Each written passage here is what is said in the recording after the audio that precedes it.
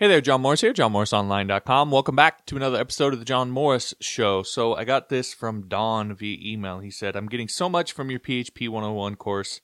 I progressed a great deal thanks to you, done a couple websites for people, and now have become a reseller for a local hosting company. And when I read this, I feel like this is kind of the thing that I've been harping on. I'm going to keep harping on until I feel like everybody kind of gets it. But I get emails all the time from other devs that are frustrated because they've been learning how to code for 6 months or a year, 2 years, whatever the number is. Sometimes it's even longer than that.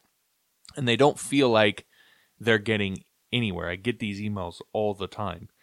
And they're frustrated because they're still stuck in the learning how to code part of all of this instead of the making a living, making money, doing what they want, working from home, whatever it is.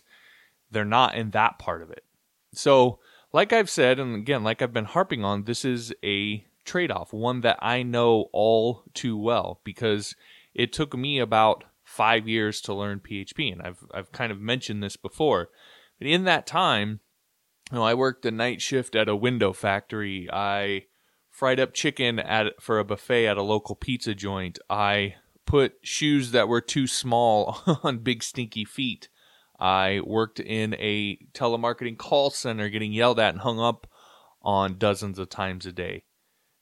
I did all of that stuff in the time that I was learning how to code that I could have had it all figured out and been doing what I wanted to do from the start. And it was all just a mess, me hopping from job to job to job, because deep down I knew that ultimately I was a coder. But I couldn't actually code yet. I couldn't actually do it. And I was taking the scenic route, so to speak, although the scene wasn't a beautiful one. It was kind of a horror show, really. And I was trading a bunch of time. I was giving a bunch of time to save myself a little bit of money. And it was very scarcity-minded thinking. It was very short-sighted thinking, really. And during that whole time, I was suffering enormously as a result. Now, for some of you, that might sound familiar. And if so, I want you to really take this lesson to heart. Anyway, like Don alluded to, it's kind of amazing how fast you can progress when you swallow your pride a little bit and your know-it-alledness and are willing to invest in yourself and invest in your career, invest in your future. I've seen it happen time and time again with students of mine, with family members of mine that I've helped. So it's something to consider as you decide how to approach your learning. This continual discussion, this continual thing that I've been harping on about trading time for money. Anyway, if you want to become another one of the many successful students of the course, like Don, then give PHP 101 a look. Now, it's not some magic wand that'll instantly erase all your problems and turn you into a coding genius and make your life amazing.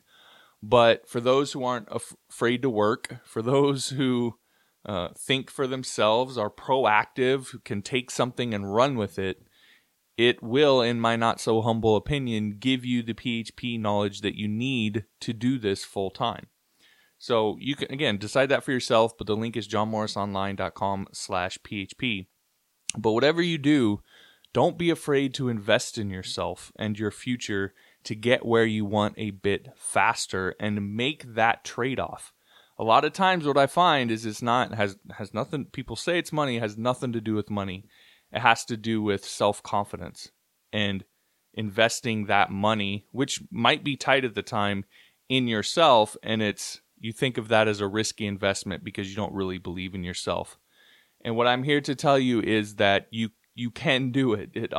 You are worth the investment, and if you really just kind of buckle down and just go for it, you will find that you will get a good return on that investment of yourself. In most cases, that's the best investment that you can make. So again, you're worth it.